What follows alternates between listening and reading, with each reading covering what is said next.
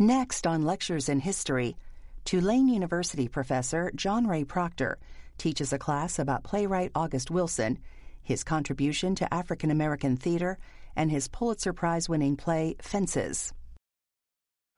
Today we're going to look at August Wilson's Fences. We're going to begin with a very brief discussion about who and what August Wilson was, his goal as a playwright.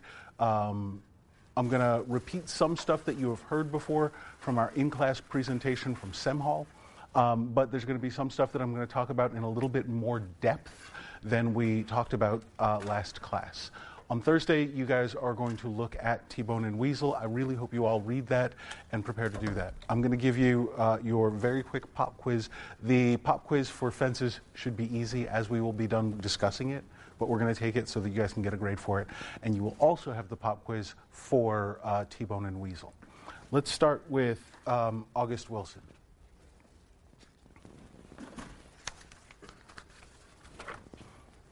August Wilson was born Frederick August Kittle on April 27th of 1945. His mother's name was Daisy Wilson. She was a cleaning lady. His father's name was Frederick August Kittle.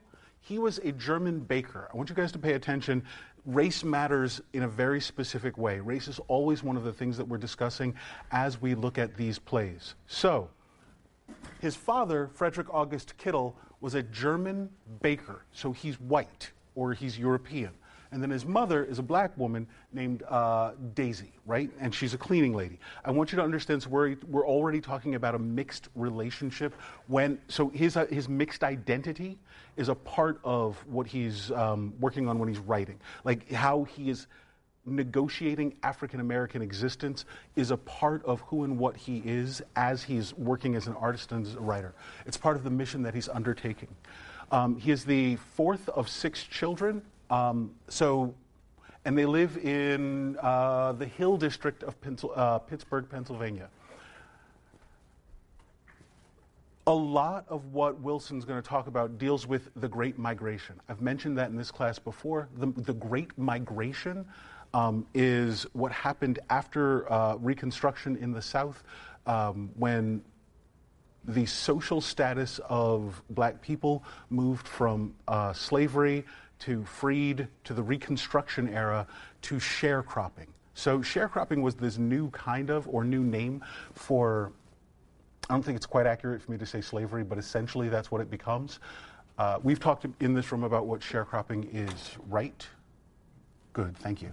And it's just a system where the black people who used to be the slaves on the plantation are now in a position where they are renting what used to be the slave cabins. They are renting the clothes. They are renting the tools to go work for the same farms on which they were enslaved. And they enter this system in which they're never able to actually pay for the rental fees for the things that they're now using to till the land. So that's why that's one of the motivating factors that caused a number of blacks to move northward at the turn of the century and pursue a better life in the North. I want you guys to think for just a couple of minutes about what that does or what that means for black families in the South. Was it whole families moving north, or was it more often than not the man who would go north, or the eldest son who would go from the southern states to the northern states, and their purpose was to make money that they could send home?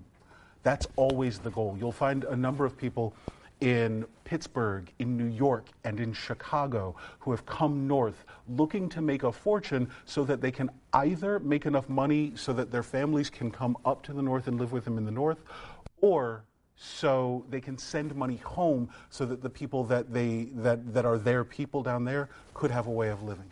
So understand that one of the things that Wilson is talking about, one of the things that informs what Wilson is talking about, is the Great Migration. In Pittsburgh, because these rural areas are now dealing with an influx of black people, there are racial tensions that start to get built at the turn of the century and afterwards. The racial tensions include white neighborhoods in which black presences hadn't been before, in which now you have a growing poor black population who need things to live. They need jobs, they need food, they need shelter because it's cold. It's colder in Pittsburgh than it was in South Carolina or in Georgia. And the black people who have now migrated north are they get to a point where they're like, how do we live? How do we feed ourselves? How do we clothe ourselves? These become the primary concerns. Understand that all of those things are what are informing Fences when we finally get to it. So at the age of 15 in 1960, he drops out of high school and he joins the Army in 1962 for 3 years. And I want to take just a second and talk about what that means. Why today do we have black people? I can't give you the real percentages. I would be making stuff up and lying to you. But I believe there's a higher percentage of black people in our current military than other races. What are some of the motivating factors for joining the military? What does it give you? He is unmarried at this point. Go ahead. Yeah. A lot of like Army recruits go to like poor black neighborhoods or like poor neighborhoods of people of color to go recruit like black and brown kids, so and like kind of like push the education opportunity, like getting paid and using that as like a force to kind of bring more, because like they wouldn't get it from like rich white kids, so it's like right. So I just want you to understand that Semhall's point was, or what her question had to do with was, she believes that recruiting agencies go to poor black neighborhoods and recruit black people in greater numbers than they do in rich white neighborhoods. That is a fact of today. May have been a fact in the 1960s, but it's a job. It's a good job. It provides money. It provides an income. It provides a steady income, right? And you're risking your life, yes, but that's part of this. That's part of this.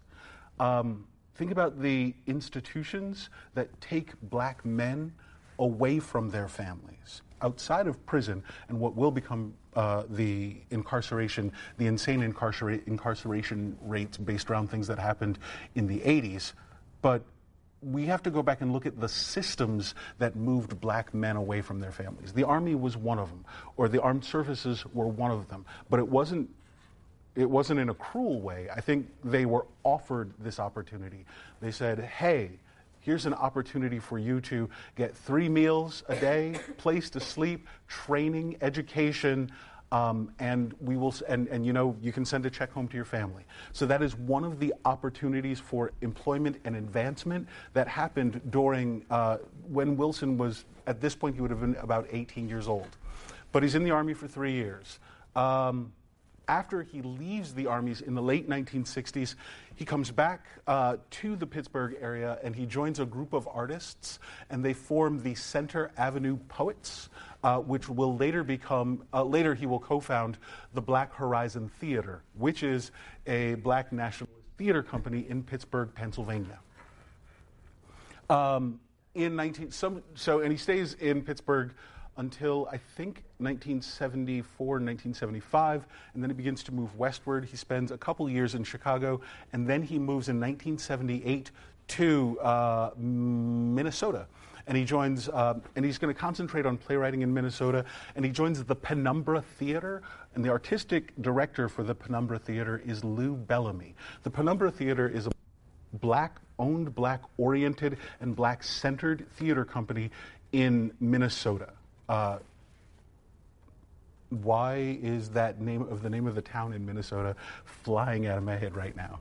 I used to work, my brain's trying to say Fargo, Minnesota, but it's not Fargo. Minneapolis, that would be the name of the giant town in Minnesota that I can't think of right now. So the Penumbra Theater is in Minneapolis, Minnesota.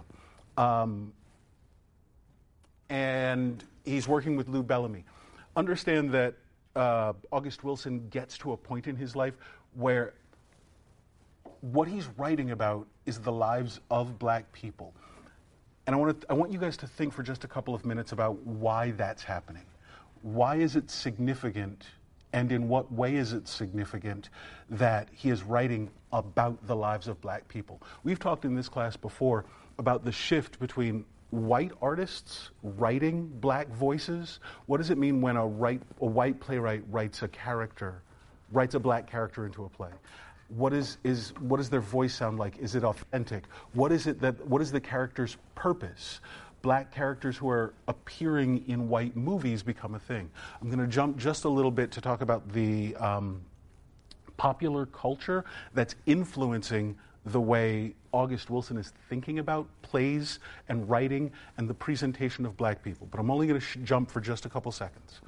I want to talk for a second about the popular culture of the 1980s. So in the 1980s, what are the things that are informing, and I'm talking about the 1980s because August Wilson will ultimately talk about, we're going to talk about fences, but let's talk about the things that were informing the way Wilson was thinking about the world. So in the beginning to the like 1980 to 1986, 1987, what are the popular images that are influencing what Wilson is seeing? You've got the movies include E.T., Return of the Jedi, Raiders of the Lost Ark, Beverly Hills Cop, Breakfast Club, Pretty in Pink, and Some Kind of Wonderful. I know that most of these movies came out before you all were born. Are you at all familiar with these series of movies? Have you heard of them before? If you think about things like The Breakfast Club, if you think about things like Pretty in Pink, I think his name is John Hughes, if I'm not mistaken. John Hughes is making a whole genre, and we talked about what ideology means in this room before. Ideology are those unspoken and sometimes less clear structures that influence the way people think about America, the way women should behave, the way men should behave, what it means to be straight, what it means to be gay, what it means to be a whole lot of things. No one says it outright, but it's always, it's unspoken underlying structures that inform the way we think about race and identity and class and gender. That makes sense? Good. So if you've got movies like Pretty in Pink and Some Kind of Wonderful, and I think there's a movie with John Cusack holding up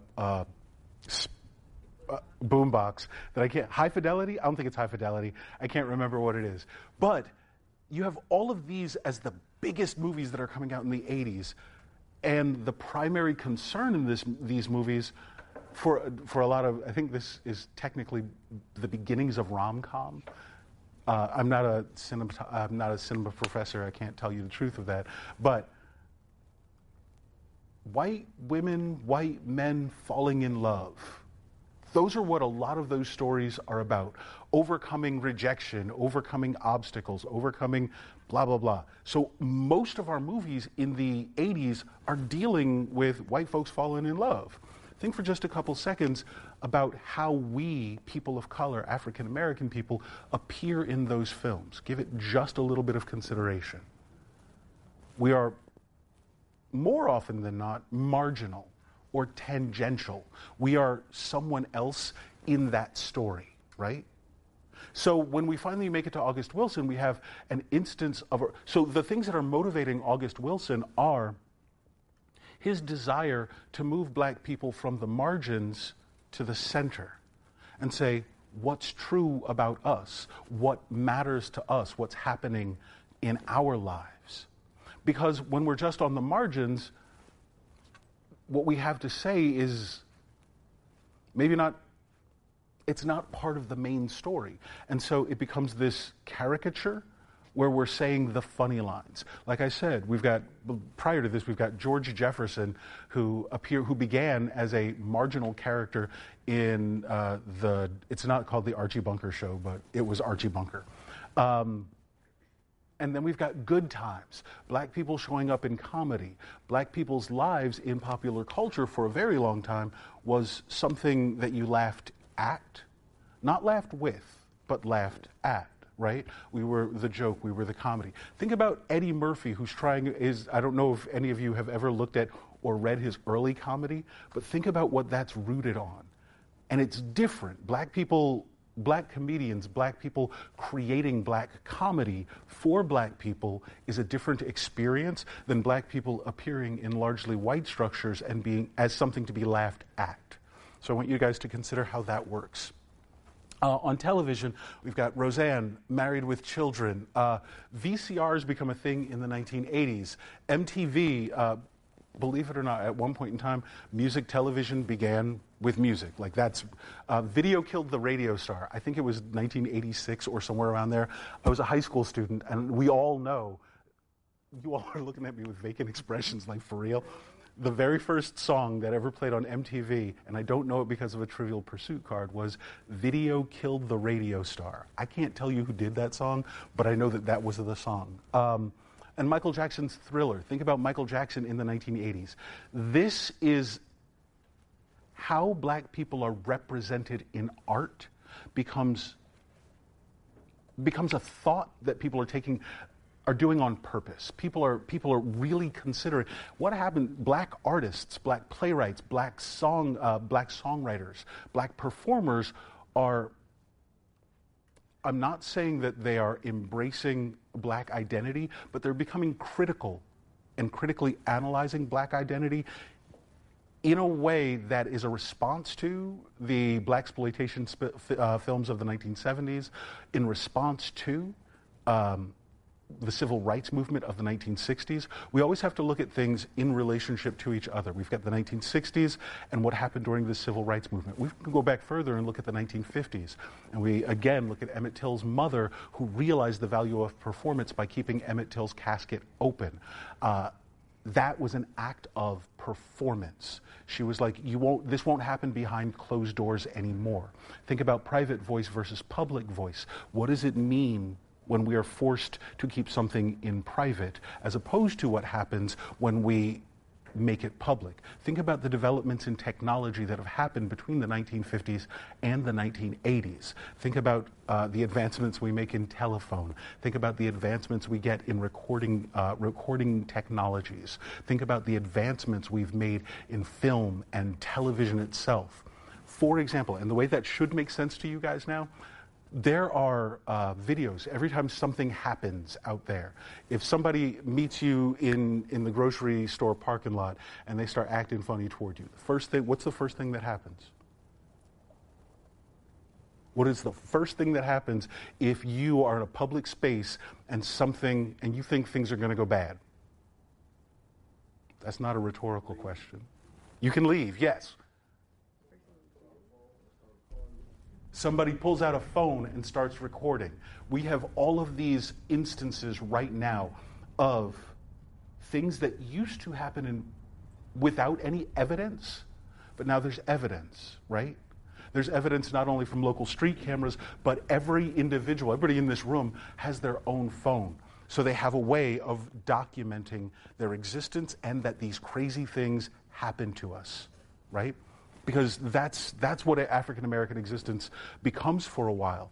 We say to the public, you are treating us in this way. And oftentimes what comes back is people go, it can't be that bad.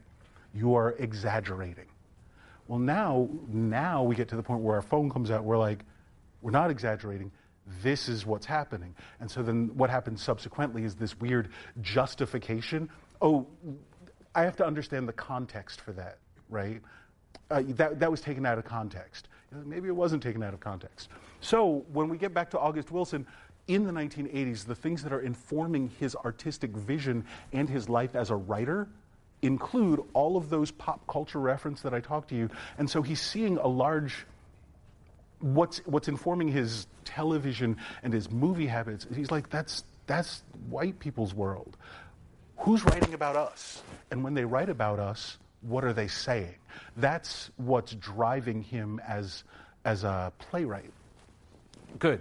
So let's talk about, really briefly, I'm going to go through the contextualization of the 1980s. A lot of this is stuff that I was alive for, and we have a different relationship to this. Like, I realized as I was putting this up here this morning that you guys are going to look at a lot of the stuff that I'm about to say as stuff that only ever existed in a history book. But I was in high school from essentially here on, right? So everything that I'm talking about are things that I have a memory of having happened while I was in high school. So I was a little bit younger than where you guys are right now. So in 1980, Mount St. Helens explodes. I can't begin to tell you what the images of the ash pouring all over those people looked like. And it was on my television for days. Images of people covered in ash. We all saw it. It's what informed us. On October 10th, 1980, President Jimmy Carter signed legislation establishing the Boston African American National Historic Site.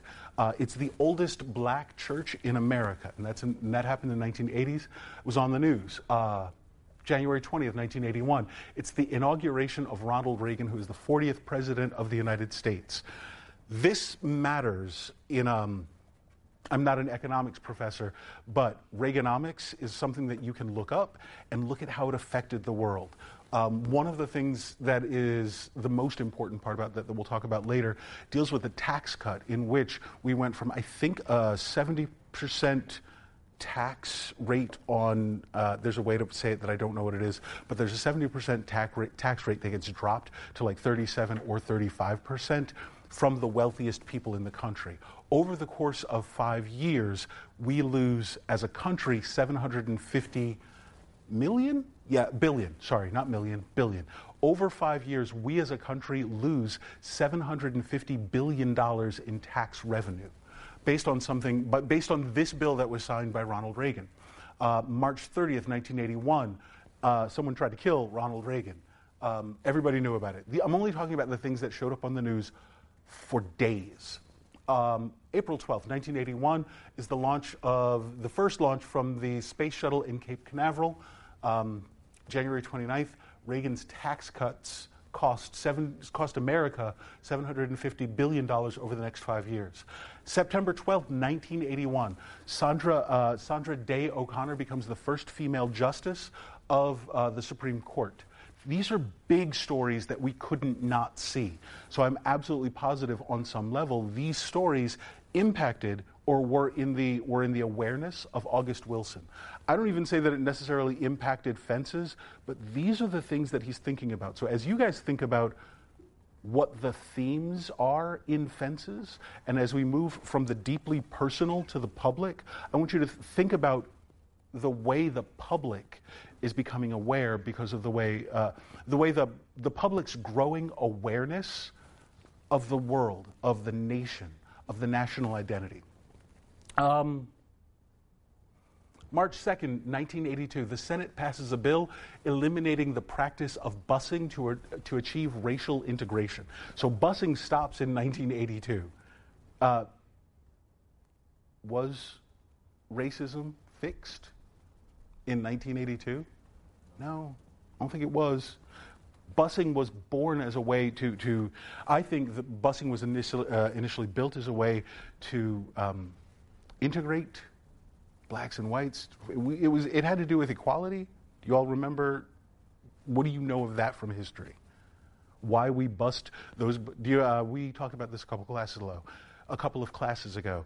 The one black young woman who had to go to school in Mississippi, and the 5,000 National Guard people who went to Mississippi just so she could go to school. So that would have been 1954, 1955?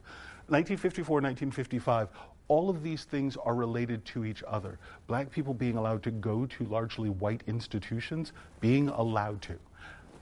And we in this room have to think very specifically about what that means for us. We here at Tulane, looking at the racial demographics of Tulane, have to always consider what that means to us. We are a part of this history. September 20th, 1984, The Cosby Show premieres. And we've talked about that in this room. The Cosby Show is one of the first times we have the representation of a black male doctor married to a black female lawyer, and they have 5 kids who are all successful and professional and living life in a way that is not abject poverty, that is not just a joke, that is not in constant pain. The things that concern the Cosby family, we have to consider what their primary concerns are. We can think about Vanessa, who was looking for a boyfriend. Very smart.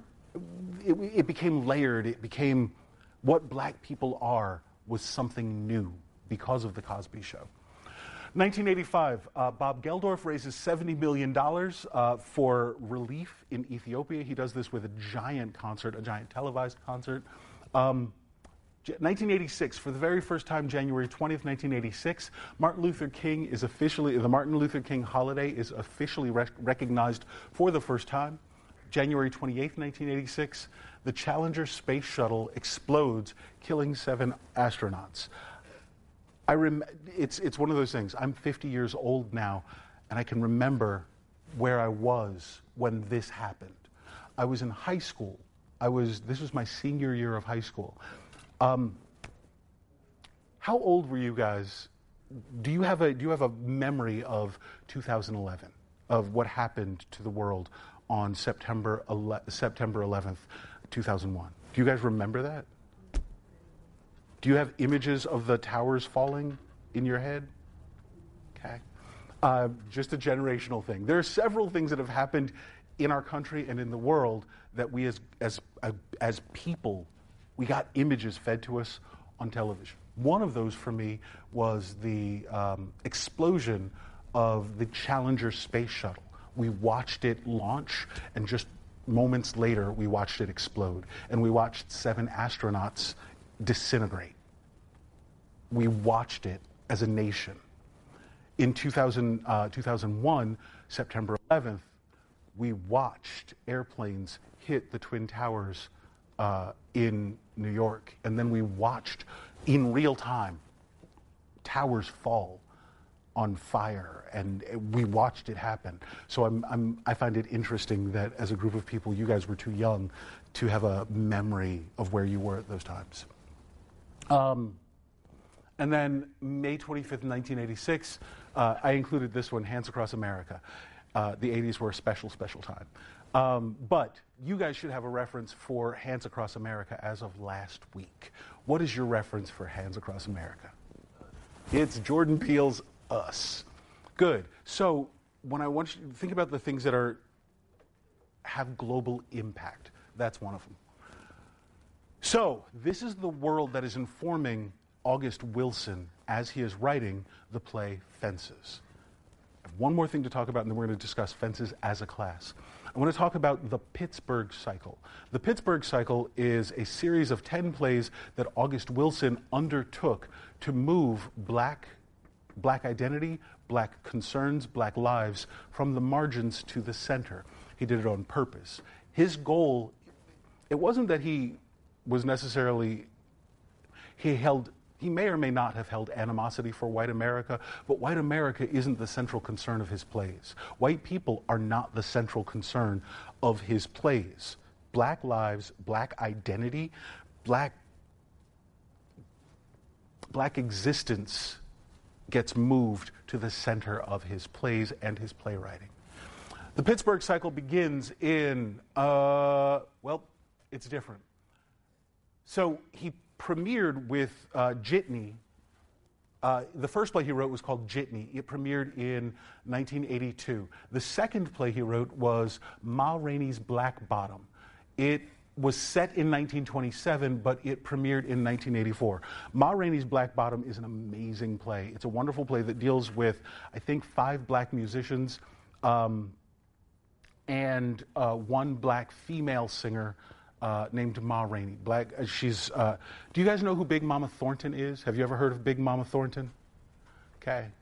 You should look up Big Mama Thornton. If you are just hanging out at your house, listening, doing homework, you might want to listen to Big Mama Thornton. You could actually listen to Ma Rainey. You can go back and go, oh, Ma Rainey they're a different type of singer. You will get Nina Simone, but Nina Simone is kind of crossing over into to mainstream. Ma Rainey we do have a contemporary reference for Ma Rainey, if you will, even here in New Orleans. Have you ever seen Miss Doreen play in the Quarter? Y'all need to go to the Quarter at some point in time and listen to Miss Doreen. She plays clarinet. You'll begin to have an understanding of who Ma Rainey was if you go listen and talk to Ms. Doreen. She's amazing. But after Ma Rainey's, then we've got Joe Turner's Come and Gone, which premiered in 1984, and it was set in 1911. And then finally we get to Fences, which is set in 1957, but it premiered in 1987. We're going to talk about Fences in just a second. And he also wrote The Piano Lesson, Two Trains Running, Seven Guitars, King Hedley, Gem of the Ocean, and Radio Golf. And I think Clybourne Park. If I'm not mistaken, he also includes Clybourne Park. Let's talk about Fences.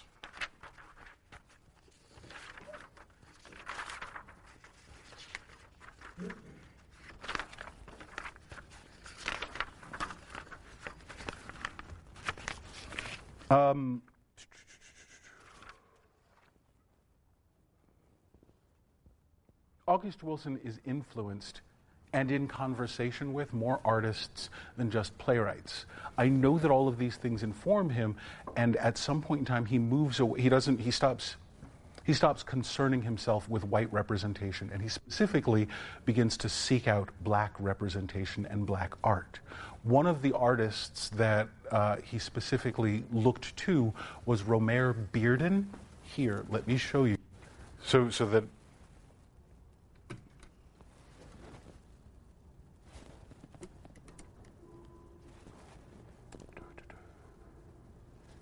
I didn't break it, and I'm really proud of that.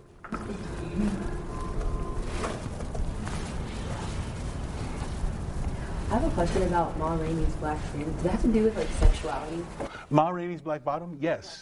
In fact, Ma Rainey's Black Bottom, it does in fact have to do with sexuality. For a while, Ma Rainey had one of the other characters in the play is Dussie May, and Dussie May is an opportunist, a young woman who is an opportunist who has built a relationship with Ma, and the play intimates that it is of a sexual nature. Okay. So, yes, dealing with that is a part of that as well.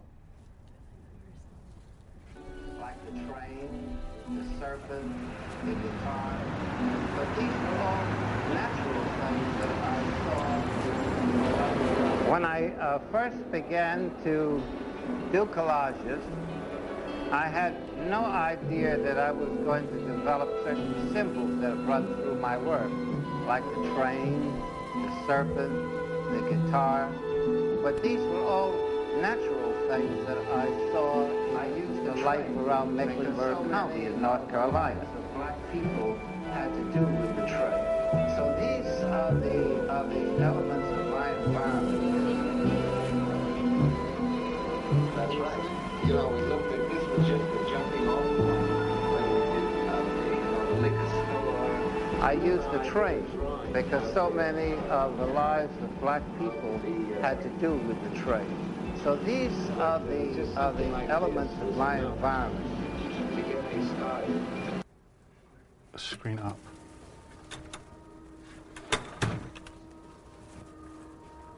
Bring the African American experience, or bring the universal to the African American experience. What is significant about bringing the universal to the African American experience? What is significant to you about an attempt to bring the universal to the African American experience? Yes, sir. Like, it makes it something that everyone can understand. Like, it makes it easier for you to, like, I guess, relate to it, to the story. Like, doesn't matter if you're black, white, or whatever. Like, you can relate to it more. How does the idea of empathy impact what you were saying? Well, people feel more empathy towards, like, black people. They would try and, like, help out with more of the issues that are going on in the community. Okay. I feel like making the black experience understandable. We all have children, right? I think about Trayvon Martin. Every time I think about August Wilson, I'm stuck. And August Wilson's artistic purpose, I find myself thinking about Trayvon Martin. And I want to know why the newspaper, why the media depicted him as such a monster deserving of such treatment. when all I saw was a 17-year-old boy who had been followed home, right? Empathy.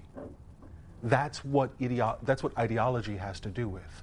If ideologically we can construct the black experience as something that is hostile, something that is aggressive, something that is violent, then the treatment of black people becomes justified by our criminal justice systems, right? But if we can perform the narrative of blackness in such a way that it becomes universal, then maybe there can be empathy. Maybe then we can get the rest of America to go, you know what? This demonizing of blackness that has happened on an ideological level, let's step away from that and let's find out, that's just a mother and that's a son. When we look at Rose and we look at Troy in Fences, we're hearing the story of a man and a woman, right? They don't really concern themselves with the white world around them. That's not they're concerned with their lives.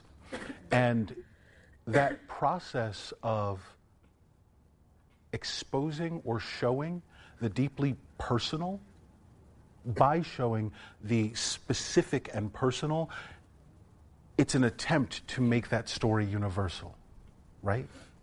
Oh, a husband and wife. It's not about this black husband and this white. Is it, or I guess that's my question for you guys, is this story specifically about this black man and this black woman, or is it about men and women? Do you understand my question? Okay. Yes, Jamiron. I feel like it's about men and women, and like they're really just like symbols of African American men and African American women, and how like we interact with each other. Okay. And I feel like it probably showed like more of a private life of African American experience. Okay. And how like African American husband and wife interact with each other. Would you say that Fences humanizes the black experience? In a brutal way, I say it do, like in a direct way, from his dialogue from the main character, African American man, his dialogue towards his children and his wife. Okay, so let me ask you guys this: what are yes, ma'am. I was just gonna say that I think that the play is about a shared experience of oppression from that black men and women both go through, as well as like what's intertwined with the way that they like the relationship between black men and women at home, inside the home, like, you know, the way they have their own forms of, like, I guess, oppression from like a man to a woman, like some of the things that she was going through with her husband Troy. Okay. And the way he was treating her, it was very like misogynistic. It would just be like, go get this for me, woman, like, you know, there's a lot of that. Okay, so let's talk about this for just a second. I am not contesting you. Thank you for a great comment. This is my question. We can describe the relationship between Troy and Rose as oppressive, right? We can describe that as misogynistic. So take just a couple seconds and tell me from the play, give me an example from the play of what you think or what you would describe as oppressive or misogynistic. I'm not saying you are wrong. I'm asking everybody to support that answer, that position. What were some specific examples from the play that you might describe as misogynistic or abusive? The fact that he just expected Rose to wait on him, like get him whatever he wanted, whenever he wanted it, like, or, yeah. So Rose doing as she was told to go, yes. Yes, absolutely, you are 100% correct. I think that is a reflection of the state of women in the domestic sphere. So this play was set in 1957. We have to think about things like I Love Lucy, Leave It to Beaver, Good Times, and the idea of the American dream, right? What was a woman's role in a household in 1957? What was a woman's role? And even me saying that isn't necessarily true, because we have to, like, when I say there were broader things that happened in the world, when a huge number of men left the country to go fight in World War II and then came back, women went and worked. When all the men left the country to go fight in a war, women went to work. This image that we have of the woman with the white woman with the stocking, with the rag on her head, doing the thing, that was a symbol for, I think, Rosie the Riveter. So women went to factories and then they came home. And so who and what female meant and what the domestic sphere meant is being questioned. Women had a different lived experience because of World War II. And then the other thing that happens after World War II is the McCarthy era, when you could be in trouble for, you could be called, being called a communist was the worst thing ever. You could appear before the House of Un-American Activities Committee, right? So that was a thing, that was a boogeyman that was used to scare a lot of Americans into what, I can't even say the government, into proper behavior, right? And women had their place. That's not right, or that there was an idea in American culture that women had their place. Women had, and their place was in the home. There are things that we would look at and call utterly crazy. Magazines, specifically for white women, about what having your man's drink ready when he came home from work, having being dressed nice, wearing a pair of heels and stockings, and having a full face of makeup on. These things were in magazines. I've seen them. They all exist. And we can go back and look at them. Primarily, and this was a rhetoric that was being taught specifically to white women, and black women were trying to figure out how we fit into the American society. Black women's hair is a part of that story. Black women's jobs are a part of that story. Going out and being domestics, caring for white people's kids, all of that is a part of this story. How black American identity fits into the fabric of American society is all a part of this story. You were going to say? I was going to say I still see like remnants of like that in my grandmother, and in the way that she carries herself. For one, she like put rollers in her hair every single night. For as long as I've lived, I've never seen her miss a night. I don't know how she does it, and I bet that's so uncomfortable. But also, we cannot have guests if the house is messy. Like, you know, that's the thing. Like, you have to uphold this image that you are very well kept. You know. Mm-hmm. Right. Again, it's that public versus private. If your house is messy, people can't come in. I also don't ever remember my grandmother going to bed without rollers in her hair either. And I remember as a boy thinking, how do you sleep on that? It's not comfortable at all. But that idea of presentation, what would you say Ruth's primary concern is in this play? Anybody I've not heard from?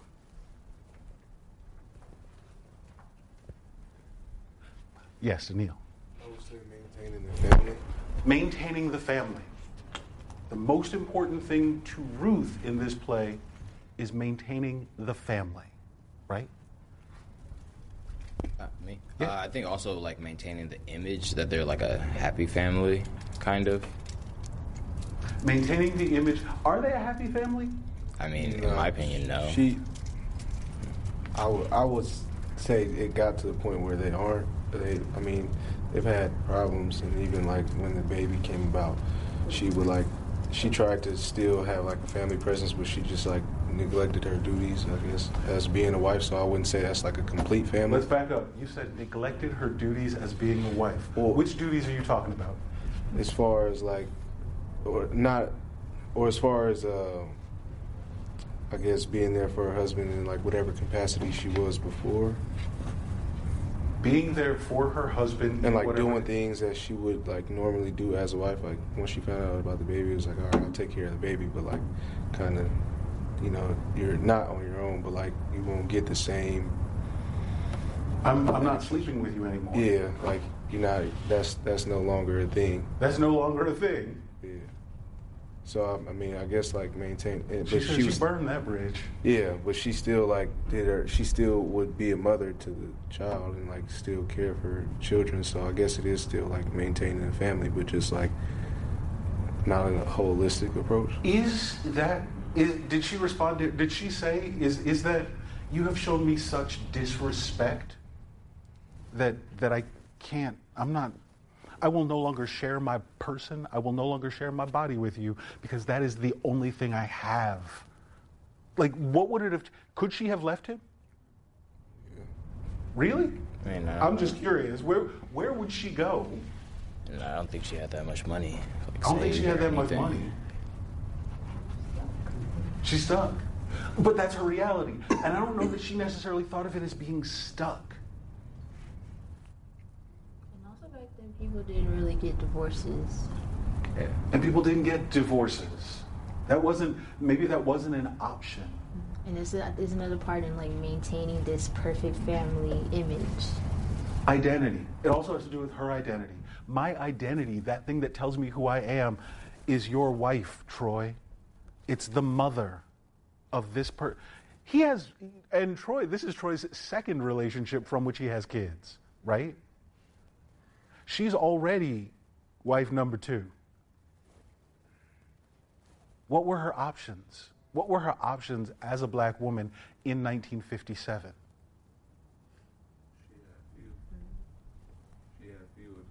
She had few, if any.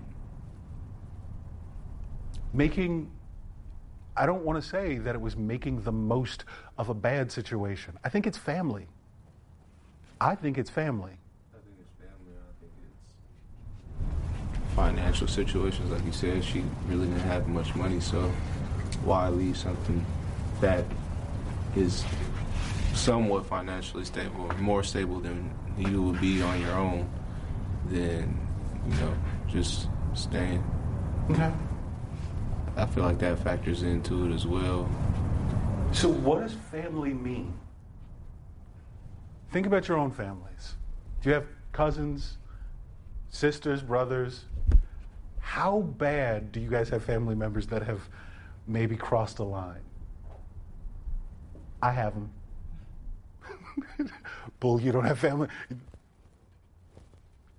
Tell me, nobody in your family has pushed the boundaries of what family means? Nobody. Okay.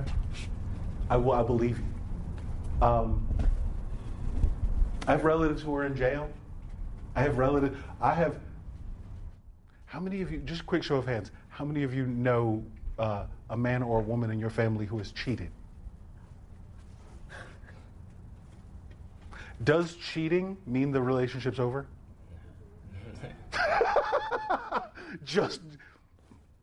You figure, that's grown folks, right? You figure out how to get to what happens next when you're there. Rose was figuring that out.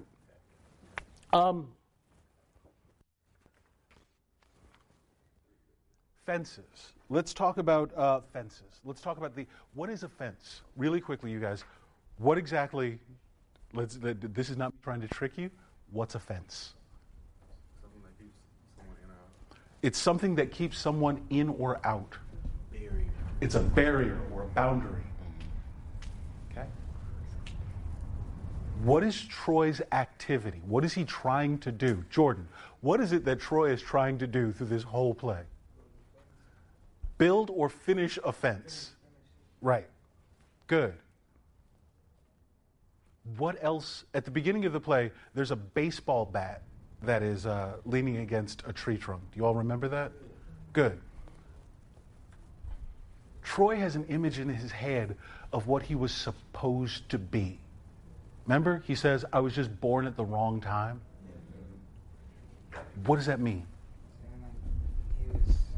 Can I ask you to speak up? My bad. Saying like, basically like black people weren't like allowed to play baseball professionally and stuff like that. So, like, he grew up in an era where he had to, like, just be like, all right, forget sports and stuff. Let me go work a 9 to 5 so I can take care of my family. Right. So some of it has to do with what he perceives as a man's responsibility, right? I could have been, I can't remember the line exactly, but I think it's something like, I could have been, his dream is I could have been a great baseball player if I didn't have to do this. So he has this perception that the fortunes of a black man have shifted from when he was younger to where he is now, right? Good. The set is described as a dilapidated front porch, right? Or, sorry, back porch. Why? Why do you think most of this play takes place on the porch? That's where usually a lot of black people grow up. A lot of black people grow up on the porch, yes. That's not me being funny. I mean, I get it. It has to do with community, right? It has to do with, when I moved down here to New Orleans, I didn't realize that porch sitting was an actual thing. But porch sitting is an actual thing. You sit out on the porch when it gets too hot. You're like, hey, say hey to all your neighbors, hey. And they're just walking by, hey. And if you don't say hey, you uppity. Oh, you must be from up north. People just sit outside. There's a sense of community, right? Good. But the porch is unfinished. Troy has a way of not following through. Troy has a way of not finishing what he's started, right? Troy has a way of not completing the relationship that he invested in, because he goes off and finds another woman and has another baby. Troy has a way of not being present in his own life, right? How do you guys have a response to that idea? What do you think of that idea of masculinity? What do you think of the idea of masculinity represented in the character of Troy or his eldest son in this play?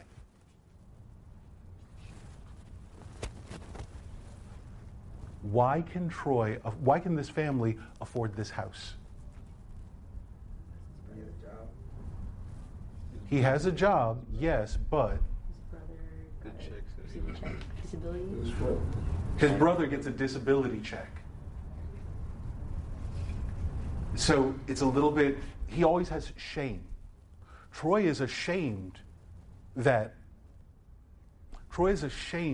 the only way he can get this house is because of his brother's disability check, right? So there's an investment, even, things you won't talk about, but there's an investment in his brother not moving out. There's an investment in his brother still being there and being disabled, right? He has to, that has to be his reality. He loses his house if his brother moves out, if his brother's moved into a facility, or if his brother dies even, right? So there's that dependency on that. What else does this play say about Troy? What else does this play say about the nature of Troy's version of masculinity? Jamiron. I wanted to talk about his relationship towards his son. Okay. Which son? His youngest son. Corey. How he wanted to play sports. Yeah, his youngest son's Corey. And he, we know that Troy dreamed to work out with sports, and he wanted to let his younger son play sports, because I feel like he wanted him to be realistic and get a job and stuff. And I feel like I really don't understand the relationship. That's why I want to bring it up, because I really don't understand the relationship because he knows it's a different time now, and he still don't want to let him play sports. That's why I want to bring up that topic. Why do you guys think? Thank you. Why do you guys think Troy won't let Corey play sports? So he won't be disappointed. Because Troy thinks the reason why he wasn't able to play sports was because he was black, when really it's because he got old and they didn't want to draft an old guy into the league. So he doesn't want his son to face that same racism that he thought he experience. Okay. So then he's keeping them from it, but really he's just keeping them from opportunity and not even allowing him to have the opportunity to be scouted. Okay. Bull, your hand was up. I should have said so. Could it be jealousy? That's what I thought it was. Yeah, I was thinking that too. I was thinking it's like he's getting so many chances, like, or the void that's being filled to the lack of his discretion and what he's like failing to do is like beyond him, and he can't find a way to like come to terms with it. So he chooses to fight with his son and like gives him strikes, and like at the end when his son mentions like that's like the only way that you're able to have this house is because of your brother, like he gets really angry and they start fighting again. So it's like a sort of resentment, I feel, in himself, but he takes it out on others because they're able to do what he's not or what he wish he could have done. Okay. So it's like he's aware, but it's like he's conscious, but he's taking it out in like in ways that aren't, I guess, reasonable. Marvin? I just feel like he was trying to kind of like protect him because like he didn't want to like fall in the same footsteps as him and like get to that point in his life and have to struggle like that. So, in your opinion, one of the things that's happening is Troy is protecting? Yeah. Protecting him from what?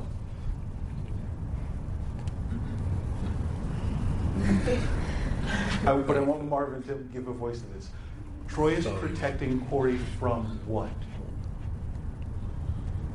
I guess like failure, I guess. From failure? Yeah. Possible. That's an absolutely possible answer. Bull, your hand came up. I feel it's kind of what he said and what he said too is, I mean, like a father, you gotta love your children, so you don't want to follow the same path he took and end up in the same situation as Troy to have adjust and not come back again up and like get a job and then struggle as he struggled before. You said something really interesting, and I want you to say that out. When I said, what do you think Troy, and I'm not saying either of you are wrong, I agree with both of you. Thank you for adding that. When I said, what is Troy protecting Corey from, you said? America. America, the realities of what it means to be black and male in America. That's also a possibility. Going off that, what you're saying about what does it say about masculinity, I think black men tend to use their, like, what they go through as a black male in America as an excuse for how they act inside the home. Okay. That is a good, you know what?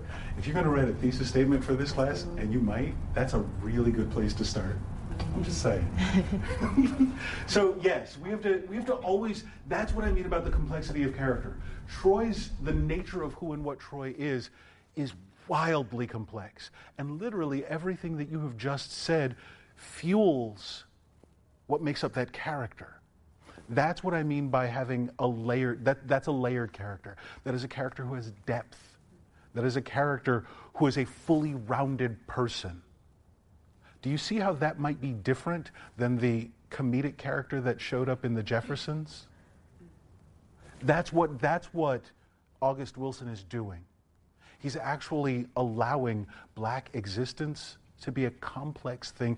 Not just allowing it, he's doing an artistic rendering of black existence that is complex, that is layered, that is not simple or easy, right? Yes. How do you think white America kind of took this play? Like, how did they view it? And I mean, like, because it won or was nominated for like 4 Oscars, and like Viola Davis won for like her. So it's like, I don't know how white America took this play. I don't know how white people read this play. Yeah. Because I'm not. Is it like for them, or is it like? Okay, so one of the realities of American theater that we always have to deal with is this.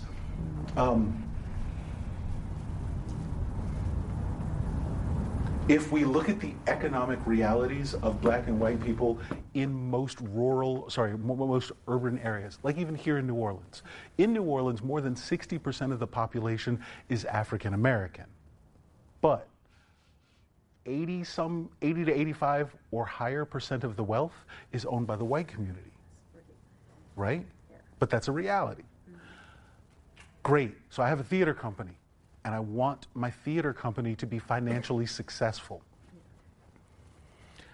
That means I've got to charge 50, I'll be conservative. Let me say I had to charge $30 for a ticket, right?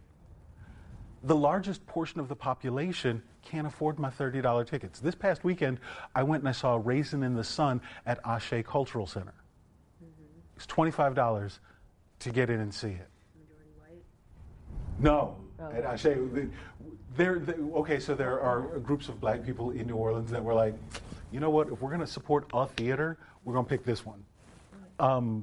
So I went and saw that, and there was a largely black audience. But one of the realities here is if I've got 250 seats or 200 seats in my audience, I've got to market that to the people who have money.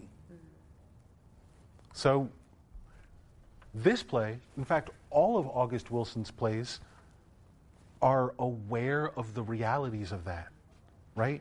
It's putting black lives and black existence on screen.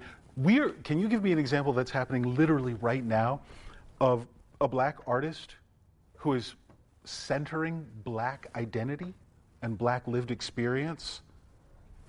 There was a recent artist that just got killed over the weekend. His name was Nipsey Hussle. Nipsey Hussle. I was thinking of a movie maker. Now I'm leading you down a path. Jordan Peele. Jordan Peele said something this past week. Because now if you say something or put it on Twitter, what did he say? They're mad about it. Oh, yeah. Jordan Peele was, I'm going to paraphrase what he said, but anybody who missed it, he essentially said, he's like, yeah, I'm not interested in casting white guys in my movie because I've seen that movie already, right? Centering blackness, centering the black experience, centering African American identity is a part of this project, right? Because for so long in America and in American history and American artistic representation, blackness has been marginal or tangential, right? So now we're going, what happens? And I don't even know if there's necessarily animosity toward the white world. Like animosity toward the dominant culture isn't necessarily a part of this play. It's there. It's the reality. But the playwright himself is saying, you don't concern me. That I spend 24 hours a day, 7 days a week thinking about being in white culture. This play, it's about black people being around black people, right? Cool. Talk to me for just a couple seconds about Bono, his best friend. How does that relationship work? I would describe, I'm sorry, let me back up. Troy has several relationships in this play. He has a relationship with Bono. He has a relationship with Ruth. He has a relationship with Corey, right?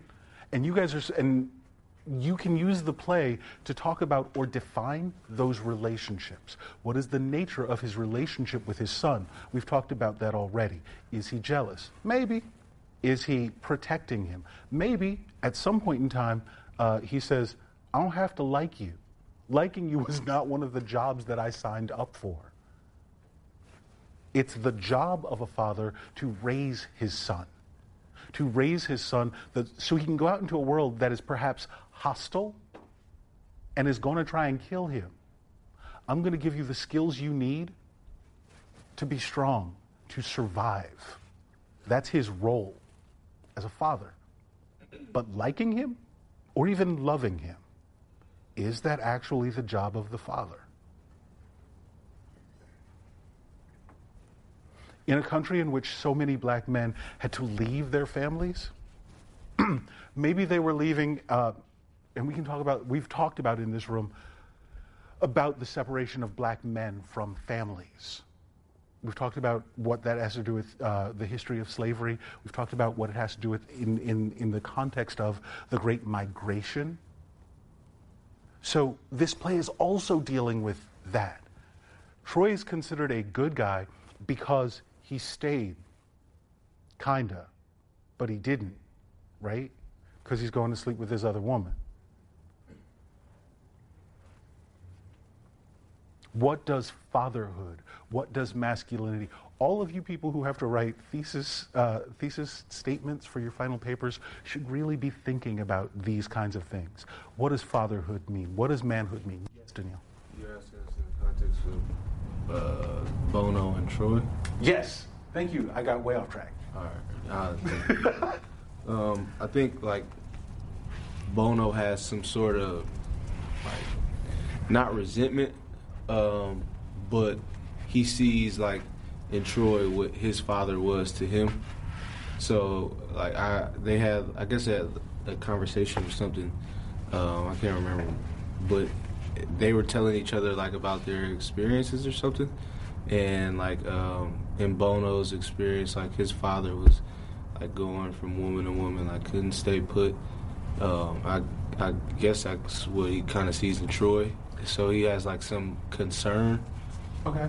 Stay on Bono for a second. Tell me about Bono's relationship with his wife. He's super devoted to his wife. Super devoted. So the playwright gives us a representation of a man who is in fact devoted to his woman.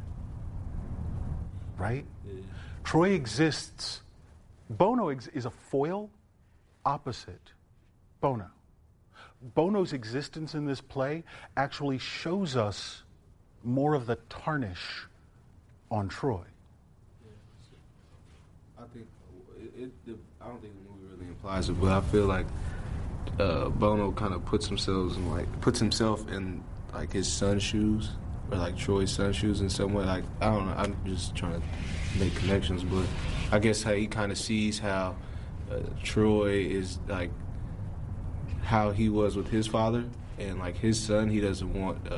I guess he doesn't have like some resentment that he actually like vocalizes, but they were just like in conversation. He was like sharing his experience, so I guess like he sees that between Troy and his son, and like how Troy and Rose are to each other. Bono is a corrective. Bono, did you see Get Out? Yeah. Good.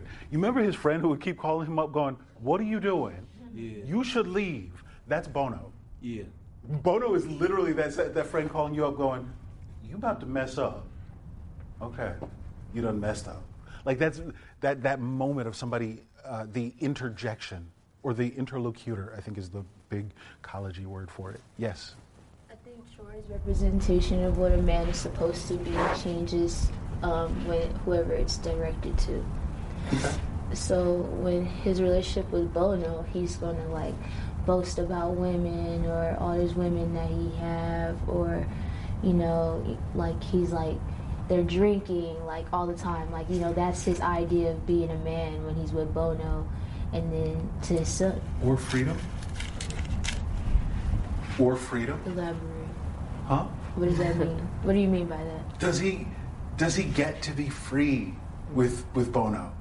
He gets to tell his story. He actually gets to be kind of a star. He gets to be entertaining and fun. So his relationship with Bono, it's carefree, kind of? It's a double whammy, though. It's a double whammy, though. Why? Because he gets that, he can, in a sense, be carefree, but not too carefree, because like Bono isn't passing judgment on him, and he's not going to let him like slip, or he'll Bono is totally passing judgment. Well, he is, but like I'm saying, like in context of his head, like he's conscious of it, like Yeah. So I mean, he's a man at the end of the day. He'll say something, or he's gonna let a man be a man, but like he's very conscious of it. Like he knows, but I could tell by like that conversation that they had. Yeah, but Bono moves away from him at the end of the play. Yeah, Bono's so he like that's what I'm saying. It's a double whammy. Like he thinks he just removes himself. Like he'd rather not engage, or he'd rather just let that be him. I'm gonna let you sink on this ship all in your lonesome. Yeah. Got it. Good. I saw a hand back there. All right, good. So we've got about 4 minutes left, ladies and gentlemen. I just want to close this discussion. And I want you guys to think about things. One, the plays that we're studying in this class, from Langston Hughes to Lynn Nottage to Pearl Klieg, all of these plays are in fact in conversation with each other. I want you to think about for colored girls who've committed suicide when the rainbow is enough in relationship to this play. For colored girls, we've got Ntozake Shange, who is voicing and taking the place of, or she's allowing a black woman's voice to be heard. These are the private thoughts of a black woman. This is the private world that we've always been told not to show to the public, right? In the same way, August Wilson is with plays like Fences and the entire Pittsburgh cycle, moving the private lives of black identity into the center of the artistic mission, right? I want you guys to think about what that means in terms of, in context with each other, not necessarily Ntozake Shange and August Wilson, but absolutely those two, as well as Passover, which we watched in class. In what way is the movie or the film of the play Passover also still in conversation with this play, right? So in Passover, they can't get off that corner. They're stuck. They can't go anywhere. Much like Troy, who is stuck and can't go anywhere, right? Much like the women in For Colored Girls are stuck and can't go anywhere. What does that say about black existence? What does that say about the nature? What are black artists saying about the nature of black existence? So that's what I want to leave you with. Please, all of you, read. You'll get a pop quiz on this play, Fences, and you'll get a pop quiz on T-Bone and Weasel on Thursday. And we'll talk about T-Bone and Weasel on Thursday. Thank you. Have a great day.